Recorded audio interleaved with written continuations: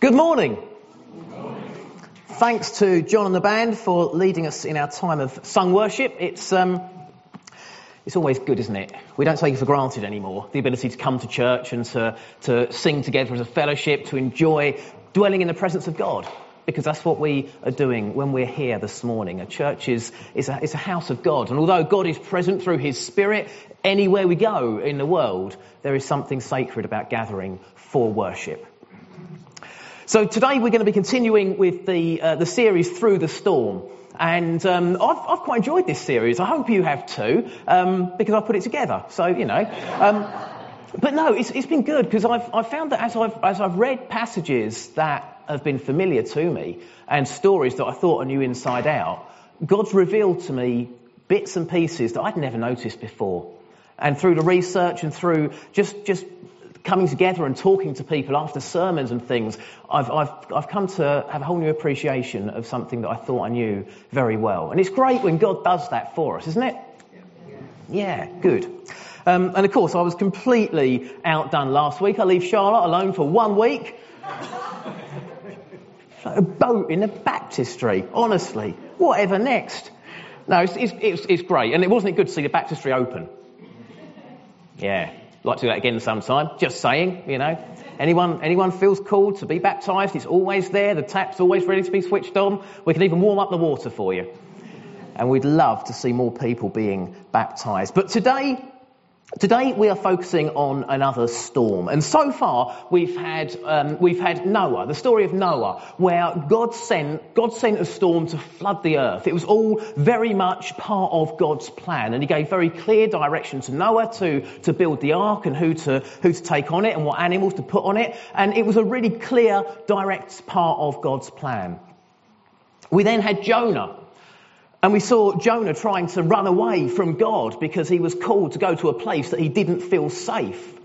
And so God sent a storm to bring Jonah to his senses, to show Jonah that there is nowhere you can go that is beyond my control. There is nothing you can do to get away from me. I am all over the world. And so when I tell you to go somewhere, you better go there. And Jonah has to throw himself off the boat in the middle of the storm to what he thought would probably be certain death in order for God to then show Jonah that he actually would save him and protect him. Then, of course, we had Jesus calming the storm. Again, we see the storm as a force of nature, but we see the authority of Jesus to just calm that storm. When the disciples were fearing for their lives in the boat and they were being thrown all over the place, and we think to ourselves, yeah, I'd be exactly the same if I was in a boat like that, going through a storm like that. But it's a reminder that we have faith in God who has authority over the forces of nature. A God who can simply say, be still, and it is. Well, today we have a slightly different sort of storm, and next week there's an altogether different sort of storm, because next week is the first storm that takes place away from the sea. There's no danger of drowning in next week's storm, but we'll come to that next week. But today there was very much a risk of drowning. Today we're going to be looking at Acts 27. Now, I'm not going to read the entire chapter straight off now. We're going to work through it piecemeal as we go through the sermon. But just to, before we go into Acts 27, we're just going to jump back slightly to Acts 25, because we need to understand Paul in Acts 27 finds himself on a boat in a storm, which is why it was chosen as a suitable passage for the series. But why is he on that boat? Well, he's on that boat because he's a prisoner. When we read the book of Acts, there's loads in the book of Acts. If you've never sat down and read it from start to finish, then try and set aside the time at some point in the next couple of weeks to do that, because it is a fascinating study of so many different aspects of our faith and our church and our relationship with God. Acts is a brilliant, brilliant book. But Paul's journey is really interesting, because when we get to the latter stages where we're going to be looking at today, we see Paul almost constantly as a prisoner. And the reason for that is because Paul becomes absolutely fixated on getting an audience with Caesar. The whole region was part of the Roman Empire at this time, and so the ultimate authority in the world was Caesar. In fact, when whichever emperor was on the throne at the time, when they died, they were actually made a god most of the time. And so to have an audience with Caesar was as close as the Roman world believed you could get to having an audience with a god. So throughout the latter stages of the book of Acts, we see Paul going on trial time and time again. And time again, we see a judge sitting there saying, this man's not really done anything wrong. He might have incited a bit of uproar in the town or the city where he was.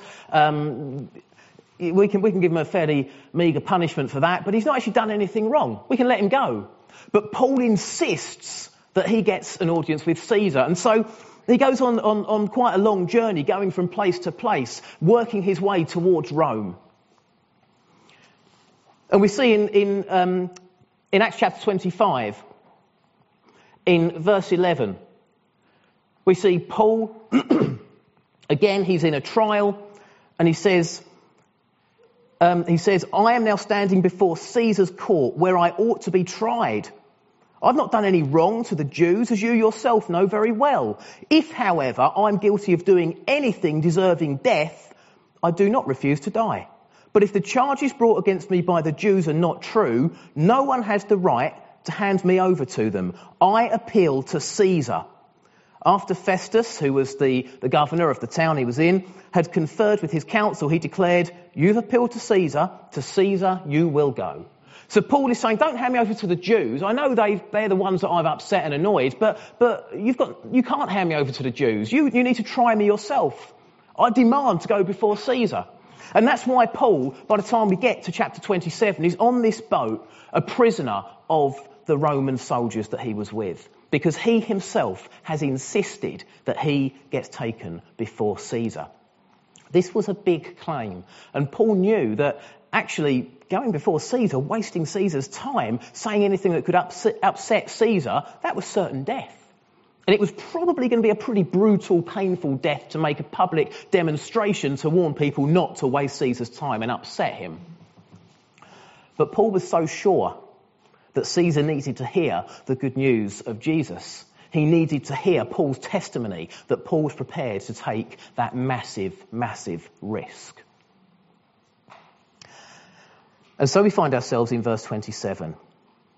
When Paul and some other prisoners have been handed over to a Roman centurion named Julius. He belonged to the imperial regiment, we're told.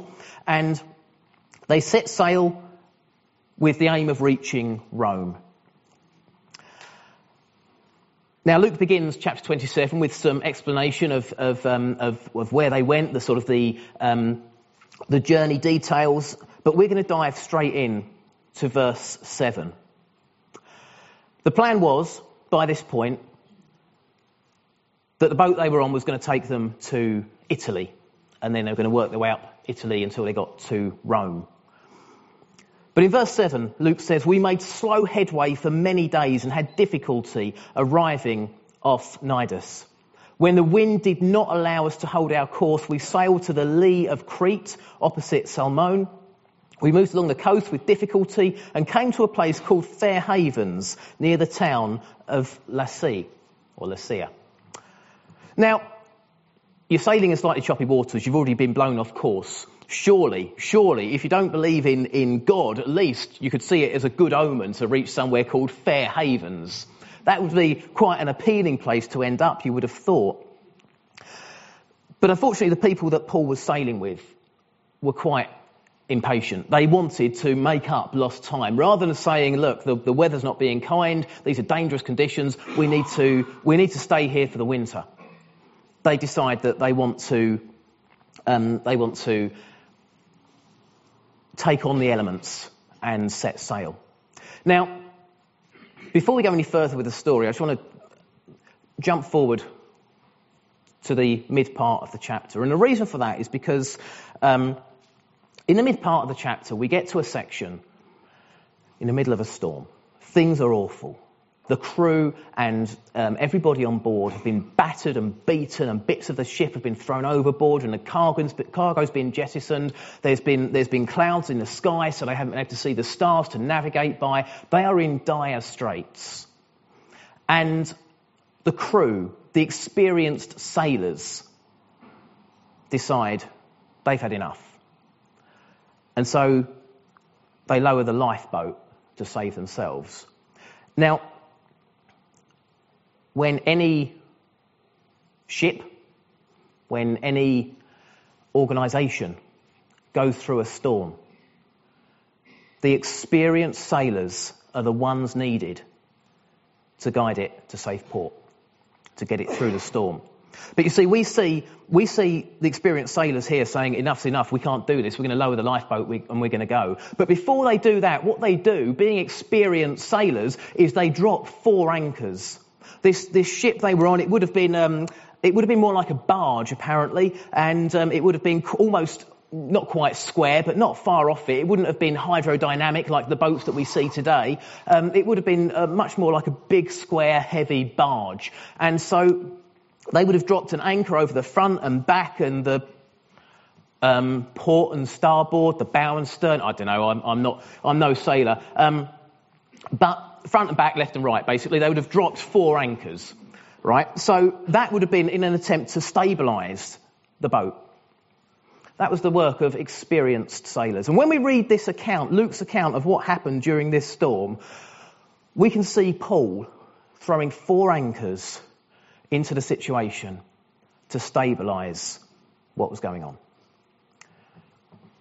So I wanted to jump forward to halfway through the chapter, because it's important that this morning's sermon is going to focus on those 4 anchors. But I felt it was necessary to make that clear. That's what we're doing. That's where we're going. We are dropping 4 anchors. We're looking at what Paul does, and we're looking at how it can be relevant to our situation here as a church, our situation maybe at work, or maybe in family, or maybe in relationships, or maybe in future situations that we'll find ourselves in, or maybe we'll look back and think, I made a real pig's ear of that situation I was in 10 years ago. And actually, I realise now that if I'd known these 4 anchors, if I'd thought about that, then maybe I could have done something differently, and we can learn a lesson for our future. So, chapter 27, verse 9. Luke tells us, much time had been lost, and sailing had already become dangerous, because by now it was after the fast. So they're entering storm season. So Paul warns them. So Paul warns the soldiers that were guarding him. He warns the crew of the ship. He says, men, I can see that our voyage is going to be disastrous and bring great loss to the ship and the cargo and to our own lives also. So Paul gives warning. He voices his opinion. But the centurion, instead of listening to what Paul said, followed the advice of the pilot and of the owner of the ship. Since the harbour was unsuitable to winter in, the majority decided that we should sail on, hoping to reach Phoenix and winter there. This was a harbour in Crete, facing both southwest and northwest. So, just to make sense of that, Phoenix, you can still look it up. It's a very small place, but it's actually still there in Crete, and it's just on the Crete's a sort of rough oval-shaped island, and on the western point is this place called Phoenix. So you can imagine it faces west and north and south. It's got a good aspect. The place they'd been in, Fair Havens, was unsuitable to winter because there wasn't much going on there. It wasn't as big as Phoenix. Supplies weren't as easy to come by. Weather-wise, it would have been safe to stay there. It was a sheltered harbour. But the crew and the pilot wanted to get to Phoenix. It just seemed like a better place to spend the winter. But Paul, the first thing he does is the first anchor that he drops into this situation is the anchor of reality. He says, I can see that our voyage is going to be disastrous. Look at the weather. Just take a look. We're entering storm season and the storm's already beginning. We've already struggled to get to this point. Let's not take a massive risk.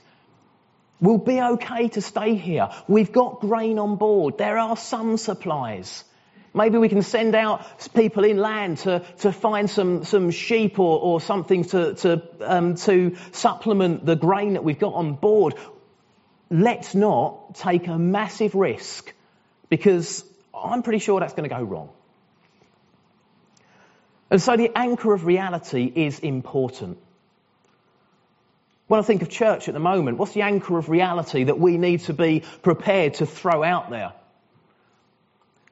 It's the reality that actually we're not as rich in resources as we used to be.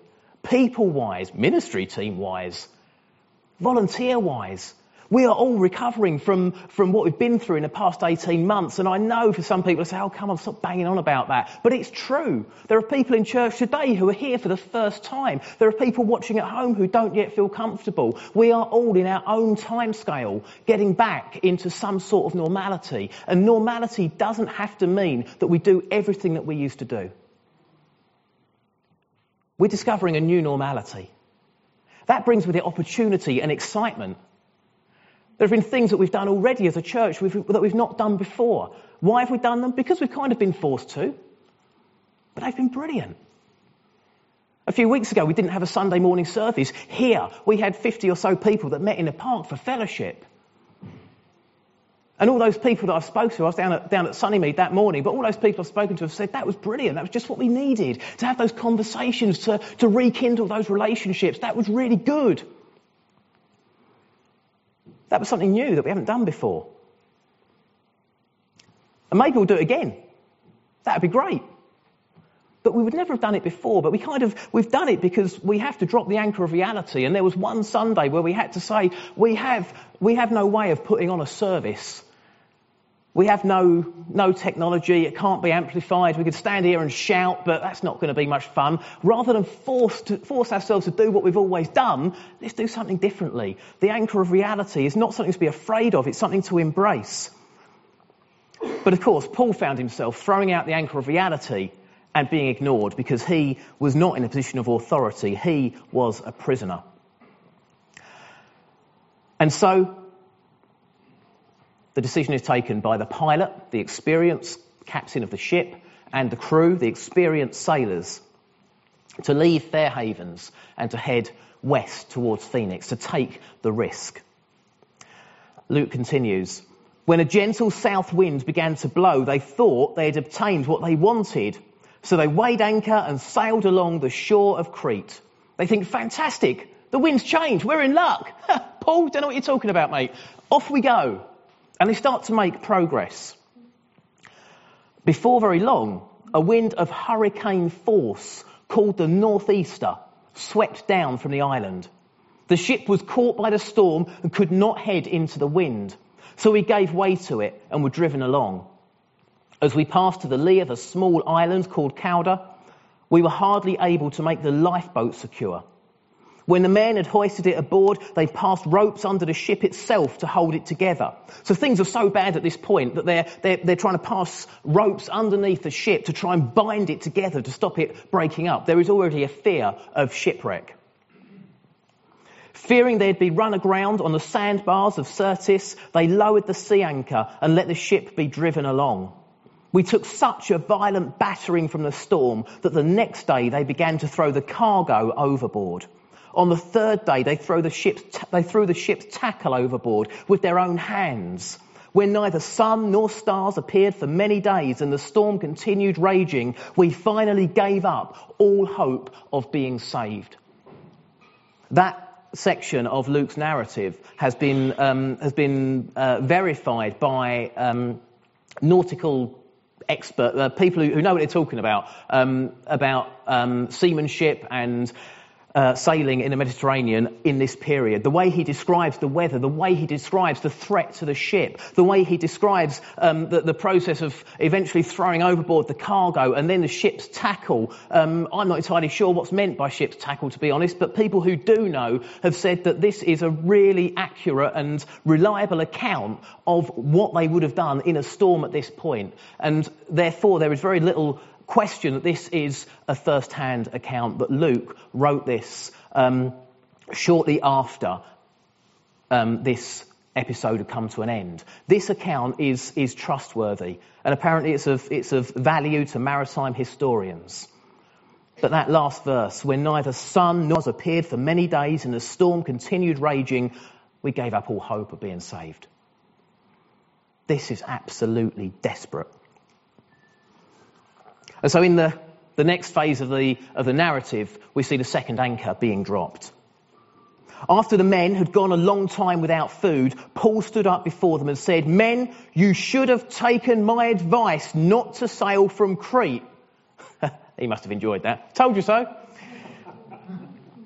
"Then you would have spared yourselves this damage and loss. But now I urge you to keep up your courage, because not one of you will be lost. Only the ship will be destroyed. Last night an angel of the God whose I am and whom I serve stood beside me and said, 'Do not be afraid, Paul. You must stand trial before Caesar, and God has graciously given you the lives of all who sail with you. So keep up your courage, men, for I have faith in God that it will happen just as he told me. Nevertheless, we must run aground on some island.'" So Paul throws out here the anchor of faith. He says, "Look, I know things are going really badly. I know you're probably kicking yourselves for not listening to me. But last night an angel of my God appeared to me. And the angel of my God assured me that I am going to stand trial before Caesar, which is the whole reason for me being on this ship in the first place. And he told me that the lives of each and every one of you on this ship will be saved as mine will. And I trust in my God. I have faith in my God, because he's told me where I'm going. I don't know how. I don't know what the journey is going to involve. I don't know how we're going to get there, but I know we're going to get there because my God doesn't break his promises. We're on a journey. We're going through an awful storm. The ship is going to break up, but it's not about the ship. It's about the crew. It's about keeping the crew together and making sure that we don't lose heart, that we don't give up, that we keep our faith in our God, and that we stay focused on the destination that he has promised us. And if we keep that faith, the ship might run aground, the ship might break up, but we will be saved. Whenever we go through any sort of horrendous situation, as individual believers in God, the Father, the Son, and the Holy Spirit, our challenge is to show that sort of faith. It's to be the ones that stand up in the storm. Whether it's talking to a congregation, whether it's talking to a team at work, whether it's talking to people at a social club or a sports club, whether it's talking to family or neighbours, or whether we are simply standing in our own bedroom talking to ourselves in a mirror. Our faith must mirror that of Paul, who says this is part of the journey. It's horrible, it's horrific. I'm cold, I'm wet, I'm hungry, I'm desperate. Those around me have lost all hope, have given up. But God's told me where I'm going. I know the destination. I know that one day I will be with him. I know that I've got this journey to go through in life. Jesus never once said, "Follow me and you will have no suffering and no pain and no hardship and no challenge." He never said that. He said, "Follow me and I'll walk that journey with you. I will be there with you. I will be the lamp to your feet, guiding your path. And we'll get to the destination together. And there I will vouch for you because you're mine." We know the destination. We just don't necessarily know the detail of the journey. And so the anchor of faith is something that when we go through these times, we need to drop that anchor and we need to hold firm to that rope and remind ourselves that that anchor is unshiftable. It is unmovable.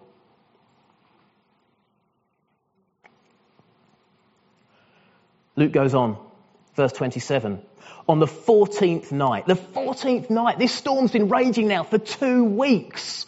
On the 14th night, we were still being driven across the Adriatic Sea when about midnight, the sailors, so these are the experienced sailors, the crew of the ship who had been at sea most of their lives, they knew what they were doing. The sailors sensed they were approaching land. They took soundings and found that the water was 120 feet deep. A short time later, they took soundings again and found it was 90 feet deep. Fearing that we would be dashed upon the rocks, they dropped 4 anchors from the stern and prayed for daylight. In an attempt to escape from the ship, the sailors let the lifeboat down into the sea, pretending they were going to lower some anchors from the bow. Then Paul said to the centurion and the soldiers, "Unless these men stay with the ship, you cannot be saved." So the soldiers cut the ropes that held the lifeboat and let it fall away. And so here we see the anchor of commitment. The sailors suddenly sense, I don't know how, maybe they could tell by the water conditions, who knows, but they sense that they're approaching land. They take soundings, they sort of drop a plumb line, I'm assuming. I keep looking towards the berries because it was your boat, so yeah, we'll talk later. But anyway, they drop sort of a plumb line into the sea, and they find the water's 120 feet deep. And then they put it up, and a few minutes later they do it again, and it's 90 feet deep. It's got 30 feet shallower in a very short space of time, and they have this fear that that's going to continue and that they're going to be dashed on rocks or hit a sandbar or cliffs. The thing that they want to do before they get into those dire straits is get in that lifeboat and disappear. They couldn't care less about the soldiers and the prisoners. Leave them, they're prisoners. They're probably going to end up dead anyway. And the soldiers, well, they've probably fought for their lives before. They can do it again. But we're sailors. We've got skills. We can get ourselves out of this. We are the one group of people on this boat out of the 276 people. We are the ones who have any hope of getting out of here. And so we're going to do it. We're going to lower the lifeboat. But Paul, once again, he drops the anchor of commitment. He says, look, without you, we have absolutely no chance of getting off this boat. We need every single person here to do their duty, to use their skills, no matter how big or small that might feel, no matter how great or little a contribution you're making to the cause might feel, it is valuable. Because God has called us to work together. God has called us to pull together. We don't need one person leading. We need the whole team pulling together. We need to support ourselves, to sustain ourselves. We need your skills. You see, in the story of Jonah, we saw Jonah jumping overboard because he was prompted by God. He was being obedient to what God had told him to do, even though it would have gone against every intuition he had. But that's not the case here. These sailors aren't lowering the lifeboat and trying to get away because God's called them to. It's because they're scared. They want to jump ship. But Paul says no. We need everyone. Unless these men stay with the ship, he says to the soldiers, you got no chance. You cannot be saved. And so the soldiers cut the ropes and let the lifeboat fall away. The sailors were going to leave because they were scared of what might happen. This wasn't following a calling. This wasn't that they were going to go and get help and come back and rescue the people. They were leaving out of fear. Paul says we cannot have people leaving out of fear. We need to pull together. We need to help one another and get through this storm. And then finally, the last anchor is dropped. Just before dawn, Paul urged them all to eat. For the last 14 days, he said, you've been in constant suspense and have gone without food. You haven't eaten anything. Now I urge you to take some food. You need it to survive. Not one of you will lose a single hair from his head. After he said this, he took some bread and gave thanks to God in front of them all. Then he broke it and began to eat. They were all encouraged and ate some food themselves. Altogether, there were 276 of us on board. When they'd eaten as much as they wanted, they lightened the ship by throwing the grain into the sea. And so here Paul drops the anchor of unity. He says, look, guys, for 14 days we haven't had anything to eat. We've been terrified. We've barely slept. We are exhausted. We are tired. We are empty. But we need to give one last push. We know we're heading towards some sort of land. We don't know what that's going to be, but remember what God said. Remember what God said. The ship might break up, but it's not about the ship. It's about the people. And my God has said, the lives of our people on this ship will be saved. And so Paul urges them to eat. He takes bread, he gives thanks to God, and then all 276 of them on board eat. And they eat until they are full. And it's so important when we go through these sorts of times when we are so desperate because of what's going on in our lives, that we don't even have an appetite. We don't have time to eat. We don't have any inclination to eat. We don't have any. The thought of eating can sometimes make us feel, I just can't face that. Well, we have to. We have to physically nourish ourselves. But don't forget, Paul also gave thanks to God. He was going through this horrific storm. There was people around him convinced they were all going to die, and Paul gives thanks. He spiritually nourishes himself as well. Again, physical strength is important. If we don't eat, then we don't think clearly. We don't act in the way we would normally act. We need to be at our best when we're facing storms, both as a church and as individuals in other walks of life. We need to make sure that we follow Paul's instruction here. Physically nourish ourselves, but let's not miss the importance of spiritually nourishing ourselves. Because just like we might lose our appetite to eat, sometimes we can lose our appetite to pray. And that is when we begin to starve ourselves spiritually.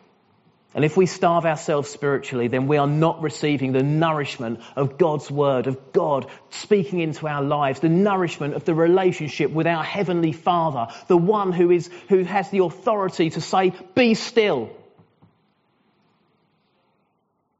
And yet when we go through a storm, that is the one that we need to be receiving nourishment from on a regular basis. The anchor of unity. Luke goes on, when daylight came, they did not recognise the land, but they saw a bay with a sandy beach, where they decided to run the ship aground if they could. Cutting loose the anchors, they left them in the sea and at the same time untied the ropes that held the rudders. Then they hoisted the foresail to the wind and made for the beach. But the ship struck a sandbar and ran aground. The bow stuck fast and would not move. And then the stern was broken to pieces by the pounding of the surf. The soldiers planned to kill the prisoners to prevent any of them from swimming away and escaping. But the centurion wanted to spare Paul's life and kept them from carrying out their plan. He ordered those who could swim to jump overboard first and to get to land. The rest were to get there on planks or on other pieces of the ship. In this way, everyone reached the safety of the land. No one on that ship, not the centurion, not the pilot, not the crew, certainly not the prisoners, no one got to that shore dry, warm, calm, safe. It came to the point where they had to dive into the sea and swim for it. Every single one of them that washed up on that beach would have looked like a drowned rat. They would have been cold, wet, miserable, exhausted. But they were all alive. Sometimes in a storm, we need that anchor of unity. We all need to get our hands dirty. We all need to be prepared to dive in and to swim and to make sure that we give the planks and the floating bits to those who can't quite sustain themselves. We need to look after each other, but we need to trust in God that He will get us to the shore through the pounding surf. It's not about the ship. It's about the saved. The study of this shipwreck is exciting, it's fascinating. I'm sure one day a Hollywood director will get hold of it and ruin it, but it's brilliant. It's an example of faith in a storm. It's an example of even when your ship is wrecked, our God is not. It's an example of the power of faith. Just very quickly before I finish this morning, I'm not going to read it because time is of the essence. But when because I'm a man of faith, when you put aside time in the next few weeks to read the whole of the book of Acts, you'll notice at the start of verse 28, we have another example of just how precarious life was at this time for someone like Paul. Paul washes up. The place where they washed up was the island of Malta. Sounds all right, doesn't it? But you see, they wash up on this island, and the locals light a fire and get them warm and look after them. And Paul reaches in some firewood, and a snake bites him, coils itself round his arm. And they all stand back because that was a bad omen. That was a bad sign to the locals on Malta. And they say, he must be a murderer. He's going to die. He's a condemned man. He's escaped the shipwreck. He's washed up on the shore, but clearly the gods want him dead. They expected him to swell up and fall dead. It says in chapter 28, they were convinced he was about to die. But then he shakes the snake off. It falls into the fire. And when Paul doesn't swell up and die, they say, oh, fair enough, he must be a god. Now, I know I say that slightly flippantly, but it does just make us stop and think that Paul was living in a time where he took massive risks. Every community he got to had its own idiosyncrasies of faith, its own belief systems, its own superstitions.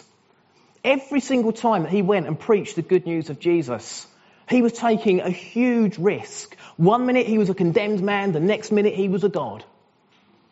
And it just shows that even when he wasn't going through a literal weather storm, there were storms every day of his life. And it is incredible that he had the strength of faith to insist on his journey, to persist on his journey, to try and reach Rome, which eventually he did. But that's for another day. Our God doesn't leave us, doesn't let us down. Our God doesn't give up on us. And nothing we go through in life surprises our God. He's equipped us, whether we know it or not, to deal with whatever we have to go through. With whatever situation we find ourselves in, God has prepared us for it. We do have the strength. But most importantly, we must have the faith. Let's pray.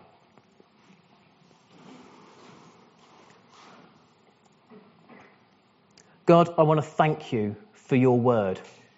And I want to thank you for the words that we've read this morning and for the reassurance that they give us as we see the depth of the faith that Paul and Luke had.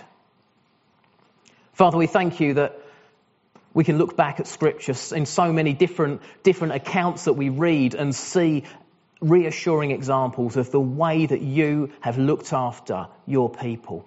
And Father God, we pray that as we find ourselves going through storms of life, whatever shape or form they take, Lord, help us to remember those 4 anchors. That we must be prepared to accept reality and to warn those around us. That we must be prepared to have faith in you and to trust that you are in overall control. That we must be prepared to commit to one another, to unite together, to pool our resources. That we must be prepared to look after one another and to help each other get safely through. Father God, we pray that you will give us the confidence to share our storms with our Christian friends, to have that openness, to not keep things in the darkness, but instead to bring them into the light, that we may support one another. Father, we pray that we can have a faith that is transparent with our fellow believers, a faith that is transparent with you, that we share everything with you, that we talk to you, that we pray regularly, that we read Scripture, that we meditate on your word and listen for what you're saying to us, that we nourish ourselves spiritually as well as physically. Lord, thank you for the account of this shipwreck, and thank you that you are every bit as faithful and trustworthy, as loyal and as deserving of love and worship and praise and faith. You're every bit deserving of that today as you were then. And so we pray that you will help us to have hearts that mirror Paul and show utter faith in you. In Jesus' name, amen.